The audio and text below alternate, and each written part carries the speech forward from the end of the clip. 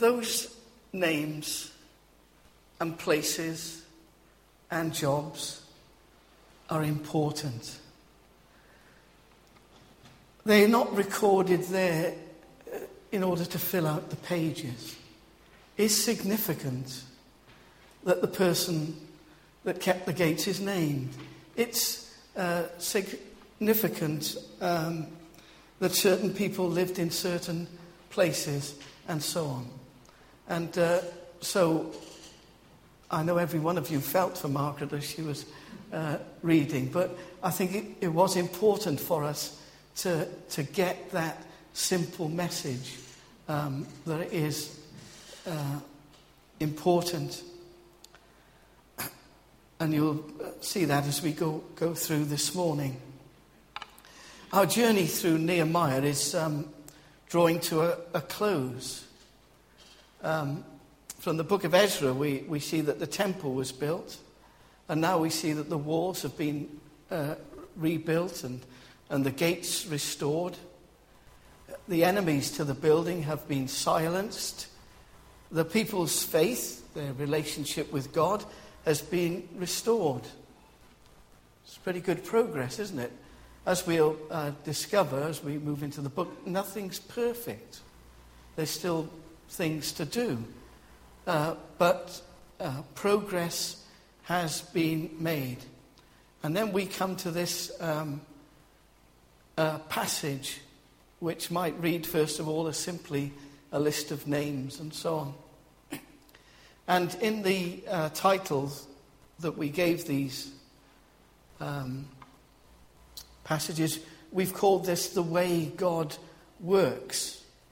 And as you perhaps read the passage, you might have questioned that. Well, where did that come from? Well, God works, doesn't he? He works in different places, and he works through people. And so an alternative title, and perhaps a better understood description, would be The Place and the People. And this is what I want us to look at this morning together. Just these two things, the place and the people.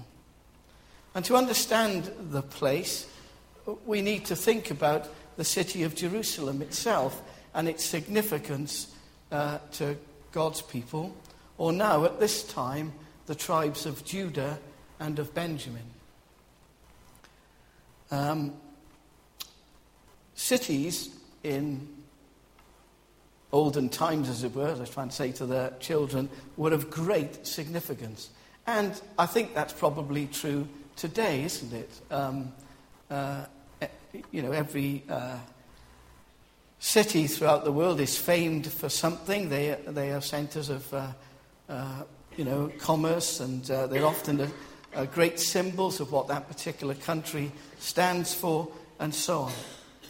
But in Bible times, if you like, in the Old Testament, cities had a particular significance. You remember the Exodus, when the children of Israel, they escaped from Egypt, and they were on the verge of crossing into the promised land. The land that God had said, it's yours. All you've got to do is go and get it, basically. And so, because it was going to involve a military campaign, Moses sent 12 spies. And you recall what happened. 10 spies came back and said, it's impossible. We can't. And 2 came back and said, it's a great place, we've got to go. And the response of the people, we read in Deuteronomy, of course, was to follow the lead of the 10 doubters, the 10 glass half empty characters, because they said, where can we go? Our brothers have made our hearts melt in fear. They say the people are stronger and taller than we are. The cities are large, with walls up to the sky. We even saw Anakites. They were giant type of men there. You see, in those days, a city was a symbol of power and strength. They were built with walls and gates. They were meant to be impregnable. They were a monument to the greatness of the people that occupied them. They, of course, also were the centres of those people's wealth, where the commerce took place. And that's why when Nehemiah hears that the walls have been flattened, he's so grieved. Because without the walls, the city is nothing. And without a city, the people are nothing. And there is the link. Jerusalem was one of the last cities conquered.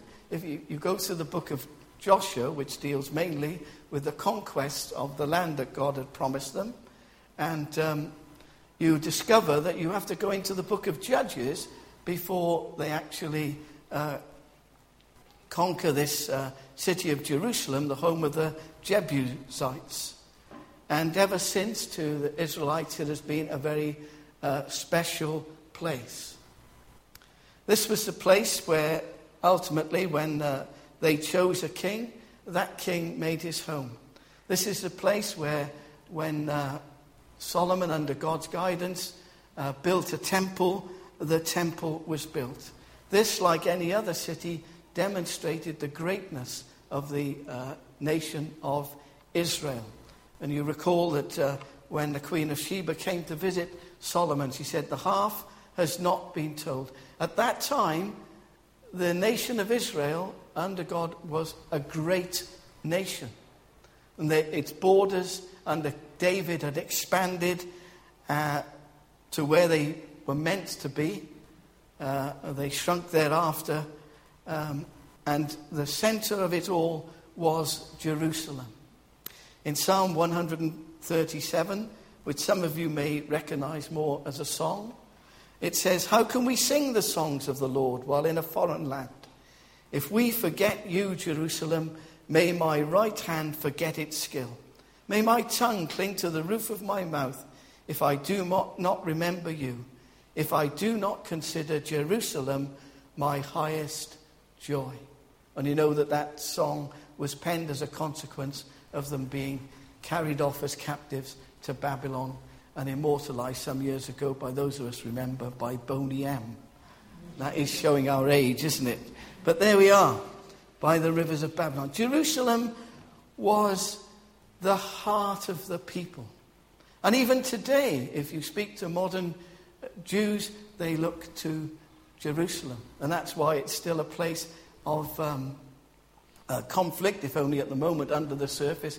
Some of us remember in our lifetimes it being a place of real conflict, and all throughout history that has been the case.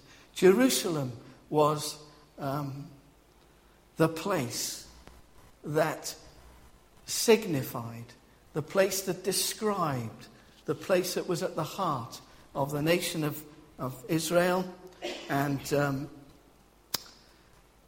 therefore it had that great importance. And it's a place in times when there was a temple and things were well between God and his people, where God dwelt. So that's the place. But what about the people?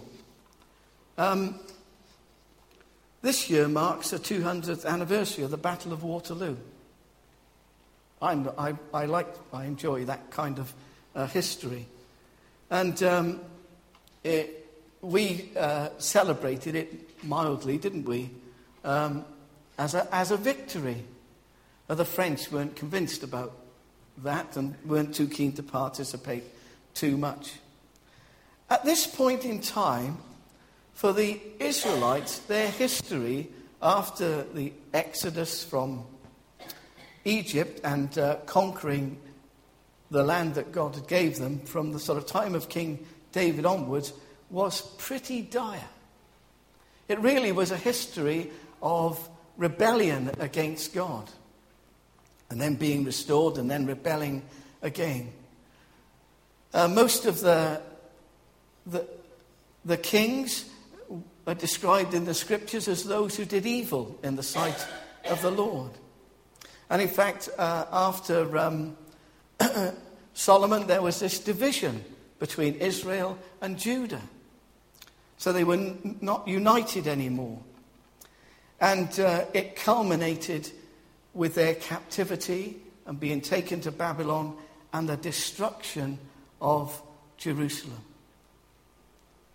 And so when we come to these books of Ezra and Nehemiah, when we read in the prophecy of Haggai, we see here this is the time of rebuilding. This is the time of starting again.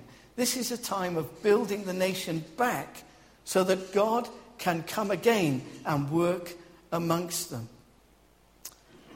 And that's the point where we've got. And in order for those things to happen, it requires people. It's great that they've built the building, they've erected the temple, they've put the walls around the city, they've got the gates there now. Well, what's it going to be? A monument, like some of us enjoy visiting? A stately home that you just go and wander around and go, ooh, ah. But it's not a home in that sense, is it? Or some great castle where you can stand on the ramparts, but really that's when all the visitors have gone, it just stands there, empty and hollow. No, Jerusalem was meant to be filled. Jerusalem was meant to live and breathe. That was what God wanted. And so it required these people. And I want us to see just a few things about these people this morning. First of all, they were willing to be where God wanted them to be. As I explained to the children, 1/10 of them were to live in the city and 9/10 were to live elsewhere. The implication of the reading is that actually the city wasn't the first choice, but it was of necessity. We need to be clear here that the reference to casting lots is not about chance. It's a way of determining God's will.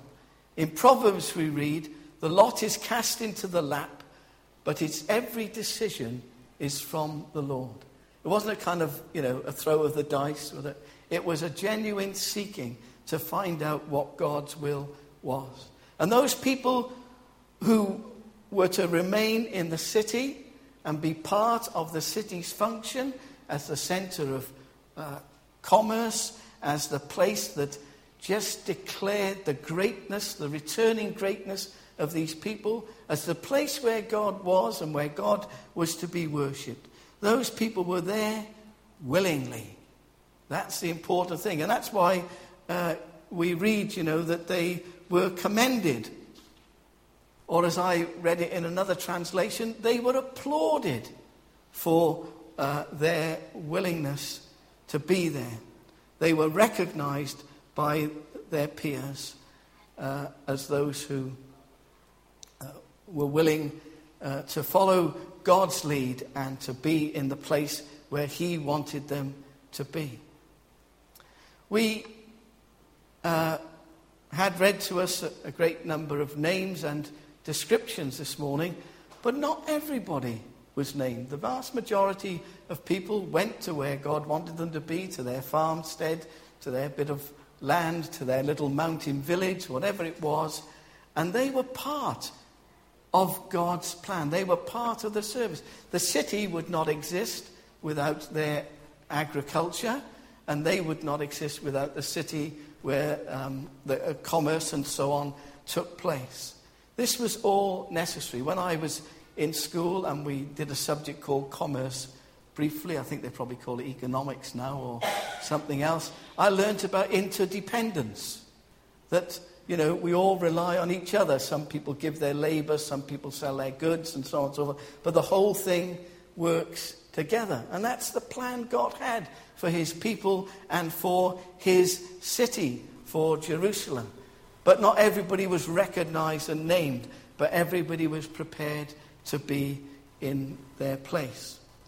We read also a lot of descriptions about the gatekeepers who kept the gates, about the singers who sang, about the priests who had a function in the temple and so on. Everybody was prepared not just to be where God wanted them to be, but to be doing what God wanted them to do. Now, you lovely folks here this morning, you're marvelous. I can tell, I can look at your faces and I see you're paying attention. But I'm sure you're thinking to yourself, well, actually, I'll work that out for myself. I hope you did. as you read through this passage, because it's so clear, isn't it, that this is what was going on here. This was things being set in order that the nations around might see God at work. This was the idea. But we need to look at this, and we need to find for ourselves something in this passage for us today. And I think the first thing we can say, because again we know it from God's word, we know it from experience and so on, is that God today is not to be found in a place, but he's to be found amongst his people. I love old churches and cathedrals and so on. They're great places, aren't they? And in the days that they were built by men of faith. They were built in order to declare the greatness of God. They were built, in some respects, to teach the poor folks who couldn't read or write and so on about God. But they were mostly man's monuments. That's not what God wanted. God wanted buildings of people. This is what we read. If we had read this morning, if we'd have carried on from our communion reading in Ephesians, on through that chapter and got down to verse 19, this is what we would have read. Consequently, you are no longer foreigners and strangers, but fellow citizens with God's people, and also members of his household, built on the foundation of the apostles and prophets, with Christ Jesus himself as the chief cornerstone. In him the whole building is joined together and rises to become a holy temple in the Lord. And in him you too are being built together to become a dwelling in which God lives by his Spirit. A dwelling what? Not of bricks and mortar or of lias stone and Welsh slate, but a dwelling of people. People from Wales and England. Are we any Scots today? I don't know, Birmingham or wherever, the middle of that. It's north of the M4, so it's rather dark there. Oh, and there's that place east of Sussex, of course, and so on. We've all sorts of backgrounds and experiences, aren't we? And we could all tell stories of how it is we're here today. Because God has drawn us together to this place. He's drawn us together to be a church with a small c, the church at Fivehead. Paul in these verses is describing the church at Ephesus, using the metaphor of a building made up of God's people, who are what? Well, as we saw earlier on, made alive in Christ, who have been saved by grace, whose lives are built on the teachings of the apostles and the prophets. That's what we're engaged in this morning. And with one who holds us all together, one who is our reason and purpose, the man Christ Jesus. And I believe that nothing has changed today from the time of that Paul wrote to the Ephesians to today. I believe these verses describe, or should describe, the church at Fivehead. That first and foremost, we are those who belong to Jesus, in whose heart his Holy Spirit lives and moves. So the world around us sees God in us, sees God in our church. He sees God in us as part of a church universal, if you like, in the sense that all believers are part of the church. But also as a church, a body of people where God evidently lives here at Fivehead. So we looked back and we saw these men and women of Judah and of Benjamin, and saw their characteristics, well, what about us? Surely we can draw from that and question, are we the people who are where God has placed us? Are we using our gifts and skills in his service, in his church? Are we prepared to serve, perhaps without recognition? I have to make a confession this morning that I did not find preparing this particularly easy. As I read through the chapter, I may have described some of you how I do this before, but at home I have a little notebook, and I would tend to read through the given verses and pray, and then sometimes I would go away, and as thoughts and ideas come to mind, I grab the notebook and scribble them down. And then I would take some time to prayerfully sit down and think about things, and maybe add some more notes, and ultimately bring all of that to some sort of order. And as I saw the direction this was going, I really had a difficulty. Because I think you might think I've used the passage just to bang on about something you know is dear to my heart anyway. But I really do believe that God places his people in churches. This is the pattern I see from Acts and throughout the letters. And even when you get to Revelation, the last book in the Bible, it begins with a letter to 7 churches. Not 7 buildings, but 7 collections of people. So when I looked at this, I have genuinely sought the Lord to discover what I think this passage teaches us. I haven't set out to judge anyone or to cause anyone any discomfort, but I can't apologize for what I feel convicted about, or what I feel this passage is telling me. This morning, as a fellowship, we've shared communion, and that's been great. And we've shared these words from God's word together. And in conclusion, I just want to leave myself and you with some questions. First of all, to ask if we're amongst those who have recognized our sin and are sorry for it. If we're amongst those who have accepted God's gift of his Son, realizing that his death on the cross was for us. Are we those who have turned to Jesus in faith and repentance, and as a consequence have been made alive in him? And made alive in him is a sermon in itself. Do we desire to be part of the church he is building in harmony with our brothers and our sisters? And are we prepared to serve where he places us and where he directs? They're not incredibly profound thoughts, but I find them incredibly challenging.